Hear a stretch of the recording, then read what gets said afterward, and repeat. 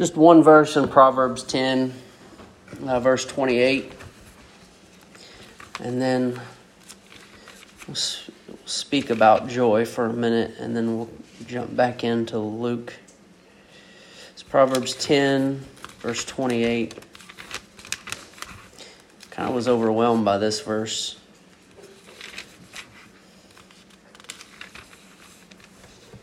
Before I read it, though, we were singing this song this morning, Away in a Manger, and it seems like it's a pretty, it almost seems like a lullaby, right? And there's a verse, though, or there's a line in the last line of verse 2. I love thee, Lord Jesus, look down from the sky and stay by my cradle. I don't think Martin Luther was writing this as a lullaby. I think he was acknowledging the fact that he is an infant, right? That he is in desperate need of God. He is in desperate need of the life of Christ. And stay by my cradle till morning is nigh. What comes in the morning? Joy. Joy. Proverbs 10:28.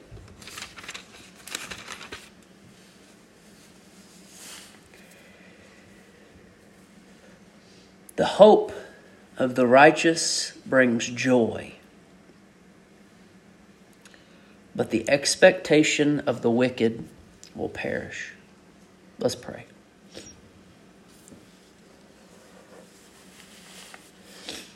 God, we know that joy is, the joy of the Lord is unspeakable. So how do we speak about it?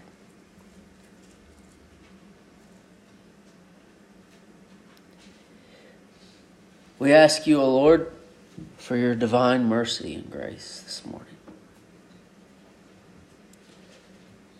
We ask you to overshadow us with your wing.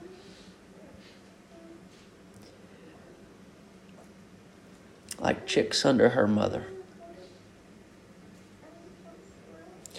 We ask you to reveal to us true joy that comes from Christ and Christ alone. And may you be glorified in the preaching of the word and the hearing of your word. In Jesus' name we pray. Amen. Proverbs 10:28 lays a pretty thick reality on us.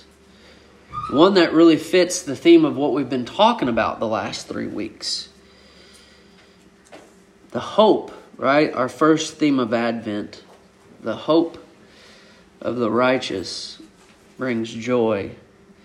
So I could say, the righteous who hope has joy. The righteous who look to and long for and are sure of the expectations and fulfillments of God's promise will have joy and have joy. So a little bit about joy this morning. Joy is a fruit. Joy is a fruit. And what do I mean by that? Is that joy is a product of something. It's produced out of something else. In the same way that an apple is a product of an apple tree, or a grape is a product of a grapevine. Joy is a fruit. And so where does this joy come from? What produces, and I'm going to make a distinction, true biblical joy? What does it come out of? And then as Proverbs 10:28 tells us, it comes out of our hope. Our joy comes out of our hope. And hope, as we remembered a few weeks back, hope is a confident expectation. Confident, a sure thing, being absolutely positive of a future outcome is your hope. So let me ask you, in summary of hope, what is something we can be absolutely sure about? Now, the world's answer is death and taxes, right? But even in reality, those two things aren't sure. Christ might come before death. But the answer, what is the one sure thing, or the one thing we could be absolutely sure of, absolutely certain of, and that's God. And I know that's a really easy answer, but that's the reality. The only thing you can be sure of is God. And in God alone. If you consider who He is, or if you consider His being, He always has been and He always will be. Nothing else can say that but God alone. There's nothing in this world that can give you hope. There's nothing in this world can give you a confidence of the future like God. John writes in his first epistle that the world and all of its desires are passing away. All of it. None of it will remain. None of it will remain. And so to put hope in something that is passing away is actually hopeless. Isaiah says that all flesh, you and I, is grass, and all its beauty. So all the things that are good about it, about us and our bodies, is like the flower of the field. Well, what happens to the flower and to the grass? The grass withers, the flower fades, but the Word of God will stand forever. Now, these are very simple truths, but it's as if our magnificent hope, an eternal hope, is built on these simple realities.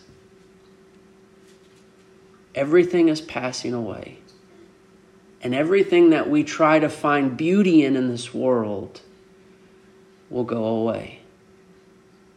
But God, who is magnificent and beautiful and infinitely valuable, will always remain. You can hope on that. You can expect from that. So where does joy come into the picture? If joy comes from hope, what are we talking about? Well, let's define it a little bit, and then I'll give you a bad example. I'll give you an example of false joy, or as I might say, joy of the world. Not joy to the world, but joy of the world. So we can look as this. This is kind of controversial, actually. Joy is an emotion. Joy is something you feel. Now, some people don't like it, and I have a hard time saying that because our emotions aren't very dependable, right? So to say that a fruit of the Spirit, joy, is an emotion could be difficult. But if our emotions are redeemed and renewed by the Holy Spirit, then it's a lot easier to think of joy as an emotion. It is something you feel, right? Something you express when you feel it. Some other words we could use, and in some translations, instead of the word joy, sometimes you might see gladness, cheerfulness. But as I said, there's a problem as we explain it this way, because all people can feel glad, right? A believer, an unbeliever. All people can be cheerful. Some people go and do things for the sake that they will feel glad and be cheerful, good or bad. So, what's the difference between the joy of the world and the joy of the Lord? And it goes back to the hope thing, right? It goes back to the hope thing. So here's the example of the joy of the world. Now, this is an example of a child. Adults, I'm going to let you use your minds to apply it to your life. Because just because this is a children's example does not mean that the joy of the world only exists in this example. So it's Christmas Eve, right? And little Timmy is hoping that tomorrow that shiny new toy is going to be under the tree. He's hoping so bad. He wants it. He doesn't have a confident expectation of it. But there's the possibility that that toy will be there in the morning. And he wakes up and he runs down the stairs, and there it is. That shiny toy he's been hoping for. And Timmy. Johnny's his brother. Timmy plays with that toy all day long, and you should see him rejoicing. Rejoicing is the act of being joyful, right? Let's make sure we understand that. He is rejoicing and in joy and gladness and cheerfulness. And Timmy's mom is like, man, we should do this every day because this has been a great day. But then it happens. Timmy's toy breaks. And what happens to Timmy's joy? What happens to his mom's joy? The joy of the world ceases to exist. From moment to moment and day by day. You might have it in one hand and turn and lose it the next. When we put our hope in things that are passing away, then our joy passes away. Our gladness ends. And so what do we do? What do we do in the world? We grab it. We rejoice. We enjoy it. And it fades. So what do we do? We go to grab that other thing. Or we just try to get more of what we had. And there's no satisfaction. There's no gladness. But addiction to the world. Addiction to the world. So I just want to, as I said that, I do want to read the full part of what John says in 1 John chapter 2. Do not love the world. I'll let you turn there. We'll all read it together. 1 John chapter 2, verse 15.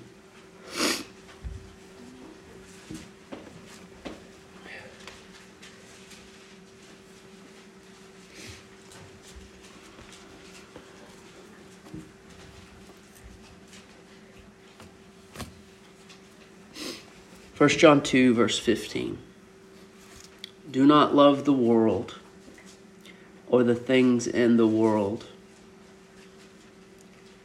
If anyone loves the world, the love of the Father is not in him. Let me read that again. If anyone loves the world, the love of the Father is not in him. For all that is in the world, the desires of the flesh and the desires of the eyes and the pride of life, is not from the Father, but is from the world. And the world is passing away along with its desires. Whoever does the will of God abides forever. So let's go back to Luke 1.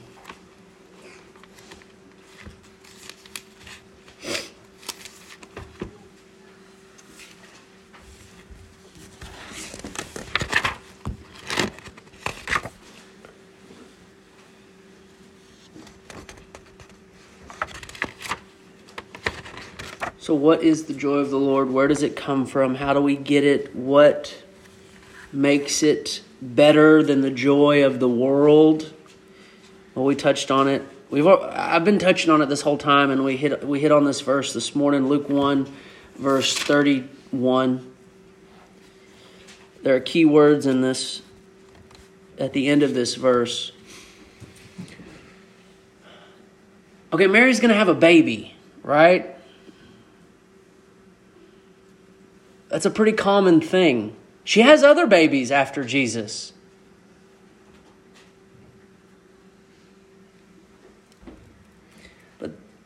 But the true joy of the Lord comes from something that we see in this passage. For 31, and behold, you will conceive in your womb and bear a son.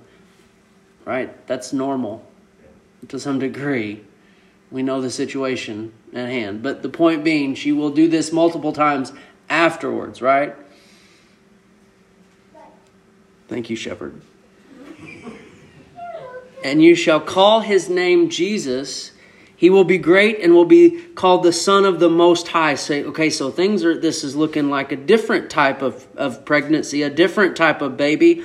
And the Lord God will give to him the throne of his father David. Okay, if we just stop there, that would be cool. But there's something about this throne that is different than any other thrones.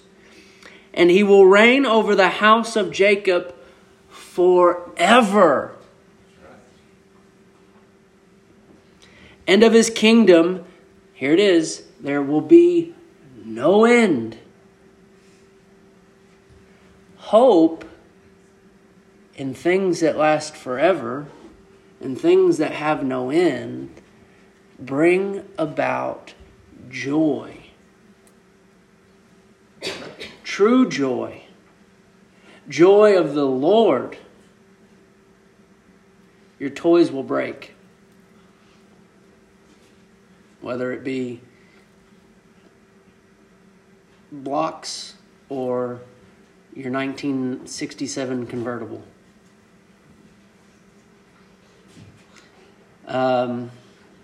Money is just paper.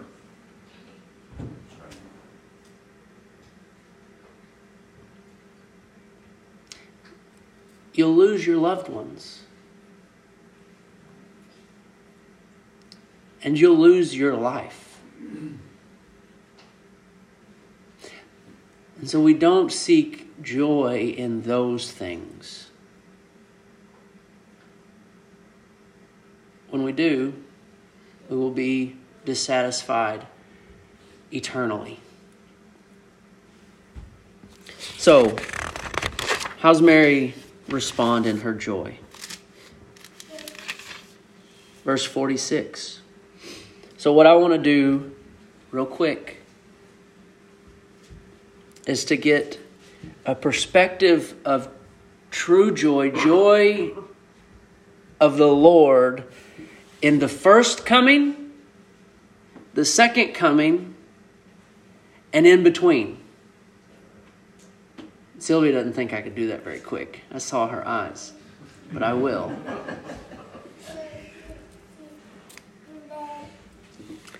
Joy in his first coming as we find it in Mary. Mary's song of praise, verse 46. And Mary said, my soul magnifies the Lord, and my spirit rejoices in God my Savior. Now let's just stop there.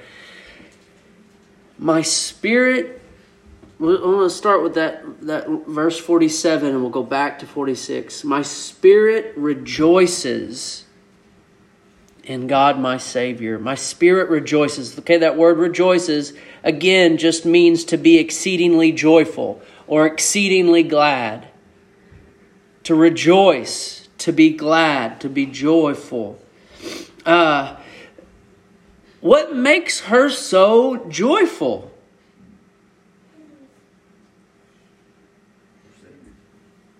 In God, right? That's so simple, yet so profound. I got so overwhelmed thinking about this line, and my spirit rejoices in God. Emmanuel, right?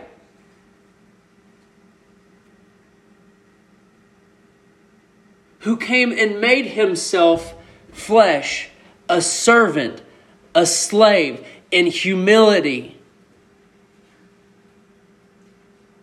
God came to us.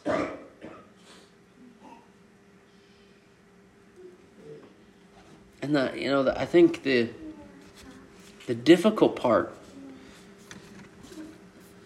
sometimes for the preacher is I can't yell at you loud enough or long enough, and it get it and it stick. I can only just tell you or remind you, point you in the direction of showing you where true joy comes from, and it comes by what Mary can see, knowing God and who He is, and then like really believing it internally. And that's what her song is about. That's what her song is about, right? She knows God. She knows who He is, His character, and how He has acted and will act. His work. Let's just run through it quickly and you'll see this. So what we're looking for as we read Mary's song is her understanding of God, His character, and how He is acting, what He is doing. My soul magnifies the Lord. My spirit rejoices in God. Number one, my Savior. My Savior. Which means she needs to be delivered. My deliverer. And not from Rome. Not from an over-oppressive father. But I need to be delivered from my sins.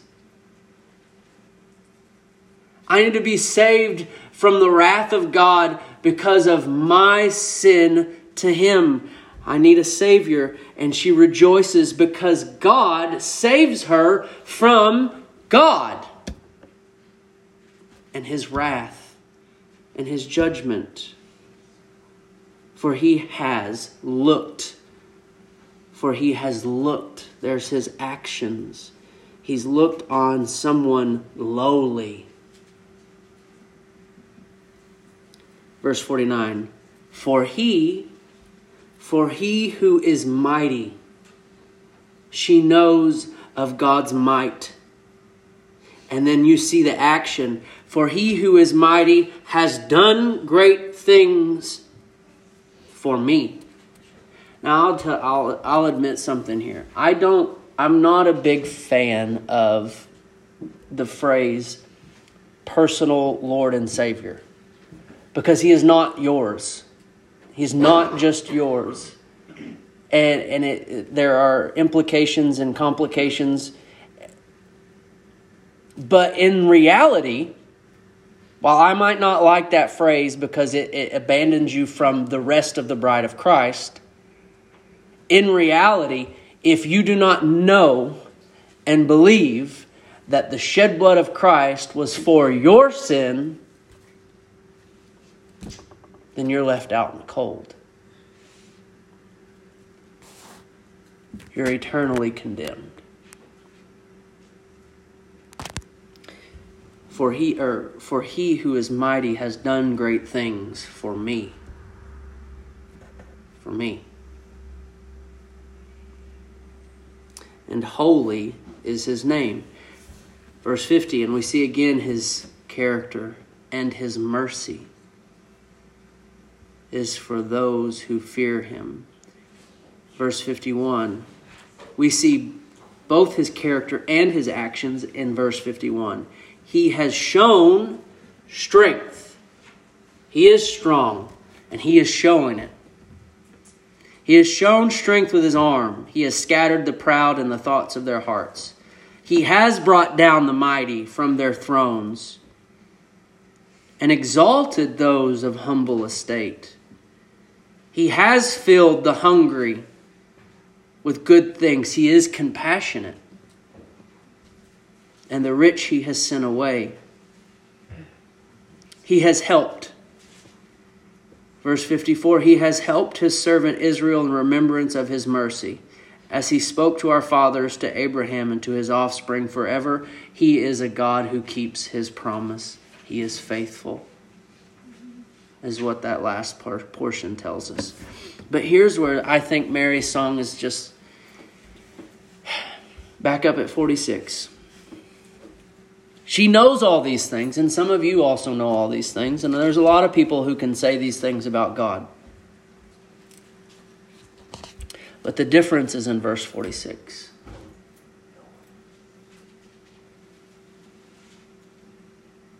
She says, my soul.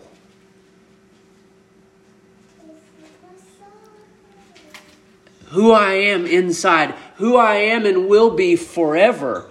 Because the flesh will fade away, but the soul will live forever. And she says, my soul magnifies. You know what that word means? Make great. My soul magnifies the Lord. And it's not, when you take a magnifying glass, what are you doing? You're looking at something small and making it big, right? So we can't think of it that way. We can't think of it that way because guess what? God is big.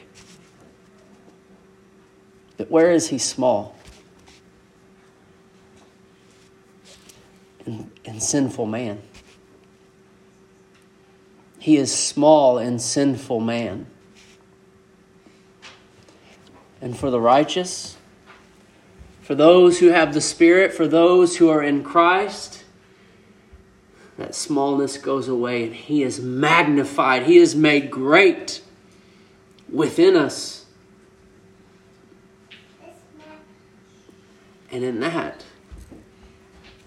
that is true joy, is gladness. When God is the greatest thing in our lives, when he is our greatest treasure, when we view him as more valuable than anything else, then joy always comes in the morning.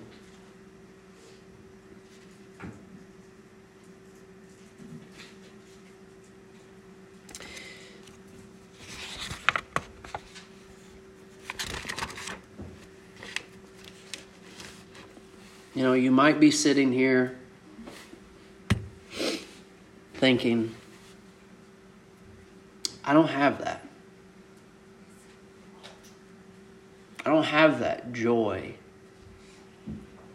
That sounds good. I want it. But I just don't have it. Or you might be sitting here thinking, can I have more? I can never have enough of this joy.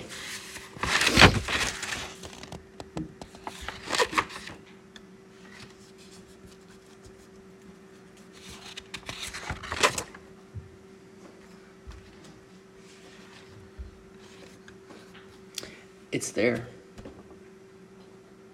It's yours.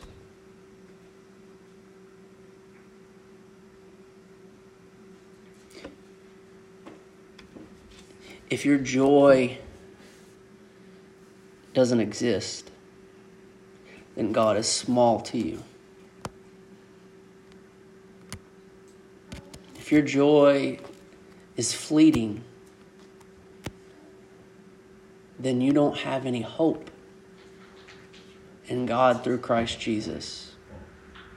Now, don't get me wrong here. I want you to understand, to have the joy of the Lord does not mean you not be sad, down, depressed. Does not mean that.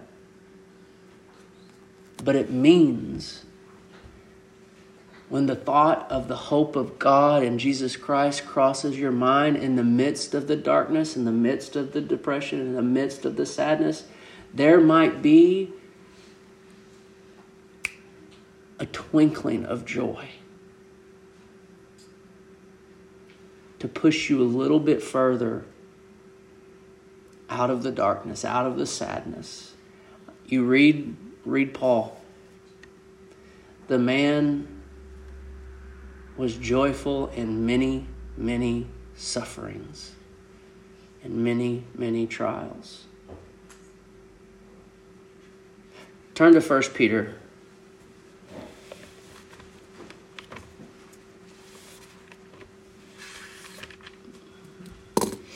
Talk about Paul, then I turn to Peter. But this verse will help us understand a little bit more. 1 Peter chapter 1. And let's start in verse 6. We're going to do this kind of cattywampus. 1 Peter verse 1. Chapter 1, verse 6.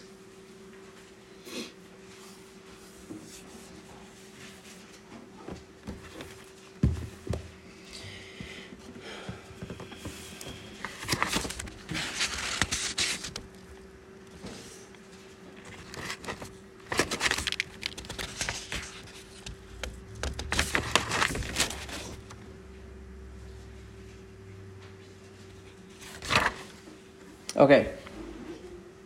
1 Peter 1 verse 6, in this you rejoice. So we know that when he says, in this you rejoice, we realize that he's talking about the verses we just skipped. But I want you to see something before we go and read why we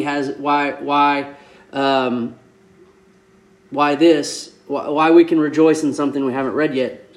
But I want you to see, verse 6. I know I'm starting to confuse you. In this you rejoice, though now, for a little while, if necessary, you have been grieved by various trials. Okay, so you can rejoice as you are going through various trials.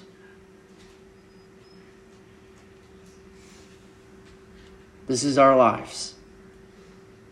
This is the Christian life. Living in suffering, persecution, trials of many kinds, in joy.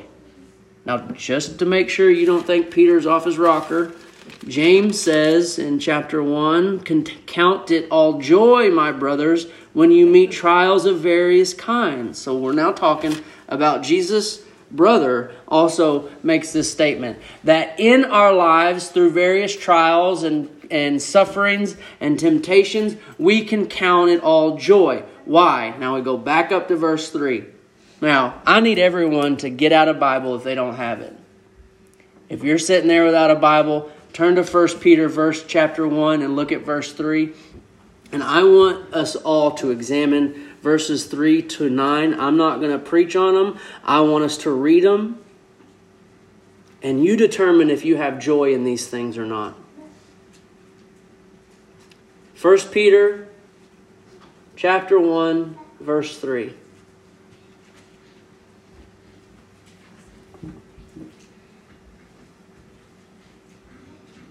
First Peter chapter 1, verse 3.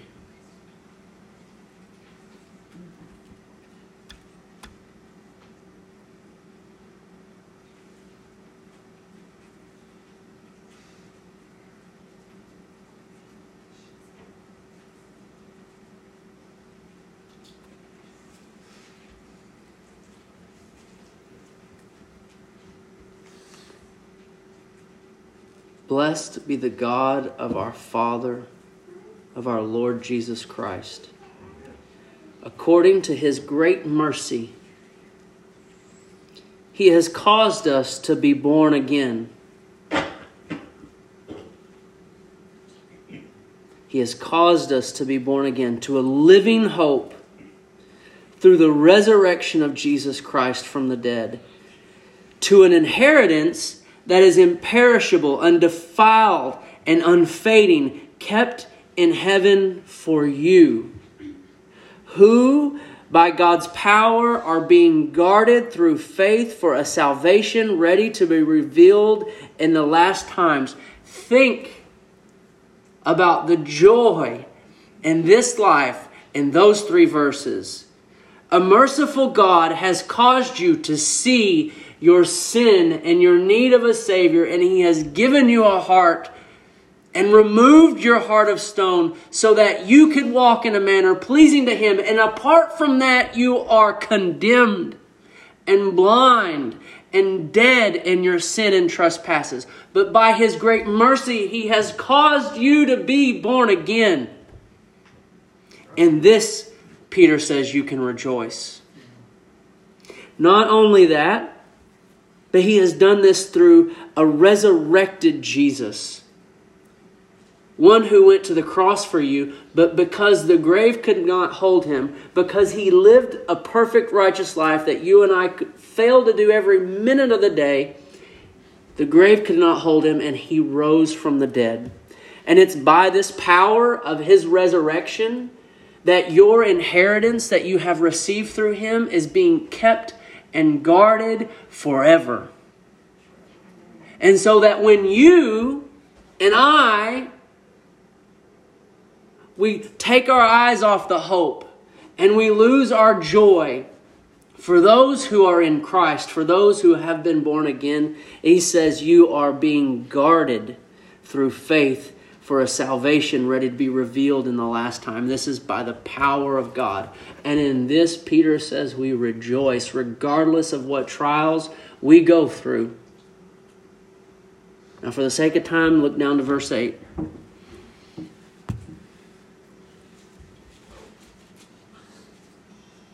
Now, this is the real test. I think if you read this and you just take it for face value, this is the real test to see if you've got this joy. Though you have not seen Him, we're talking about Jesus Christ. Though you have not seen Him, you love Him.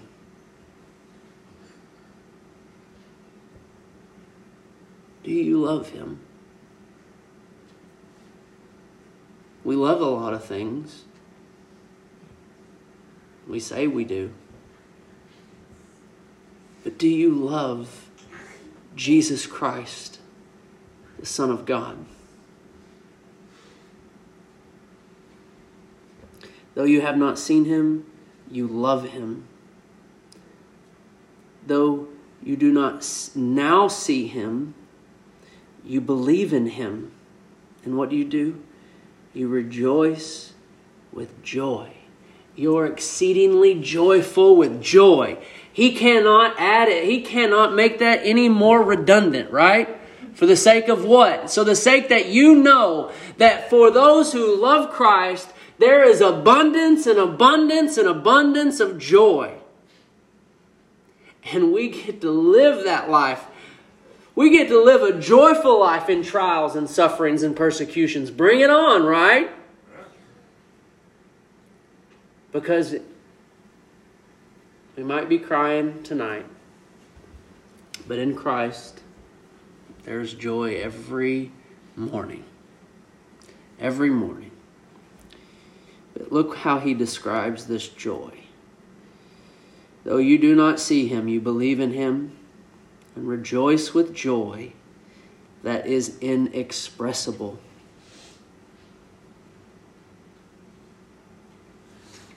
You see something so beautiful, you're just like, I don't have any words for it. I don't know what to say. This is where we should be and wind up when we consider these things, when we consider the love and mercy of God, is that we know we need to say something, but if to say a word would devalue it. To say a word would not do it justice, would not be worthy of what it actually is.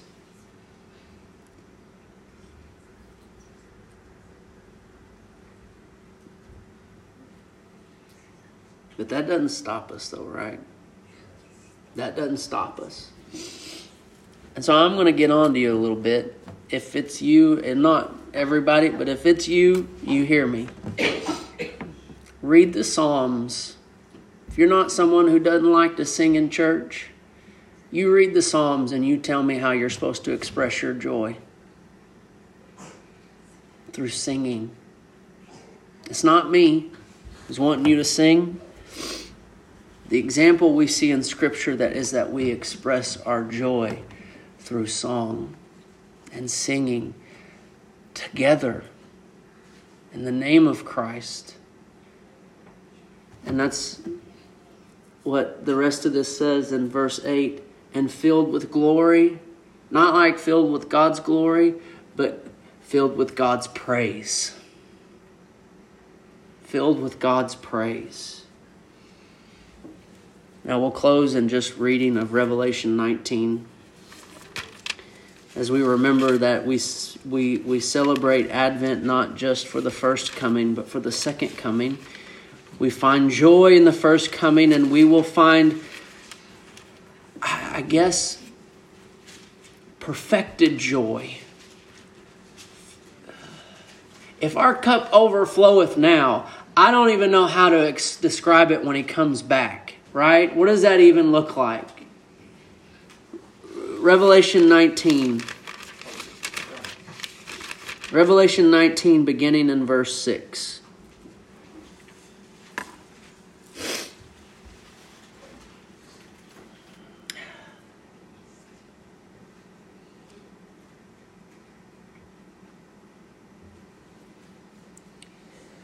Then I heard what seemed to be the voice of a great multitude.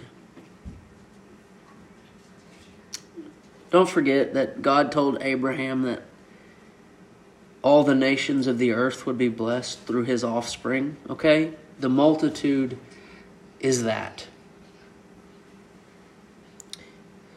When I heard what seemed to be the voice of a great multitude, like the roar of many waters, like the sound of mighty peals of thunder. Now, let me just tell you, that's what joy is going to sound like for eternity. It's going to sound like roaring of many waters and the peals of thunder. Crying out, hallelujah! For the Lord our God, the Almighty, reigns.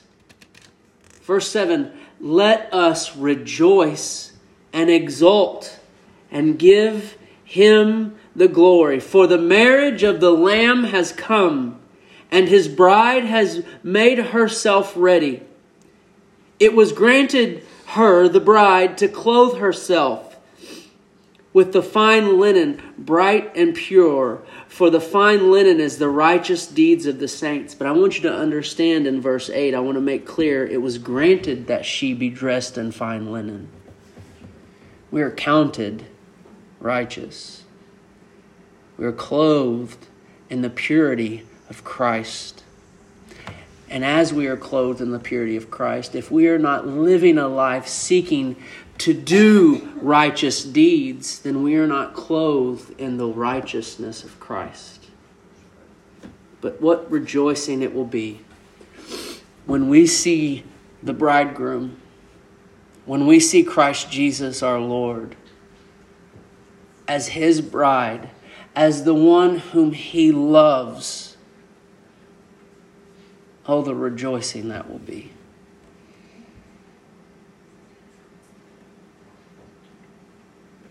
Let's pray.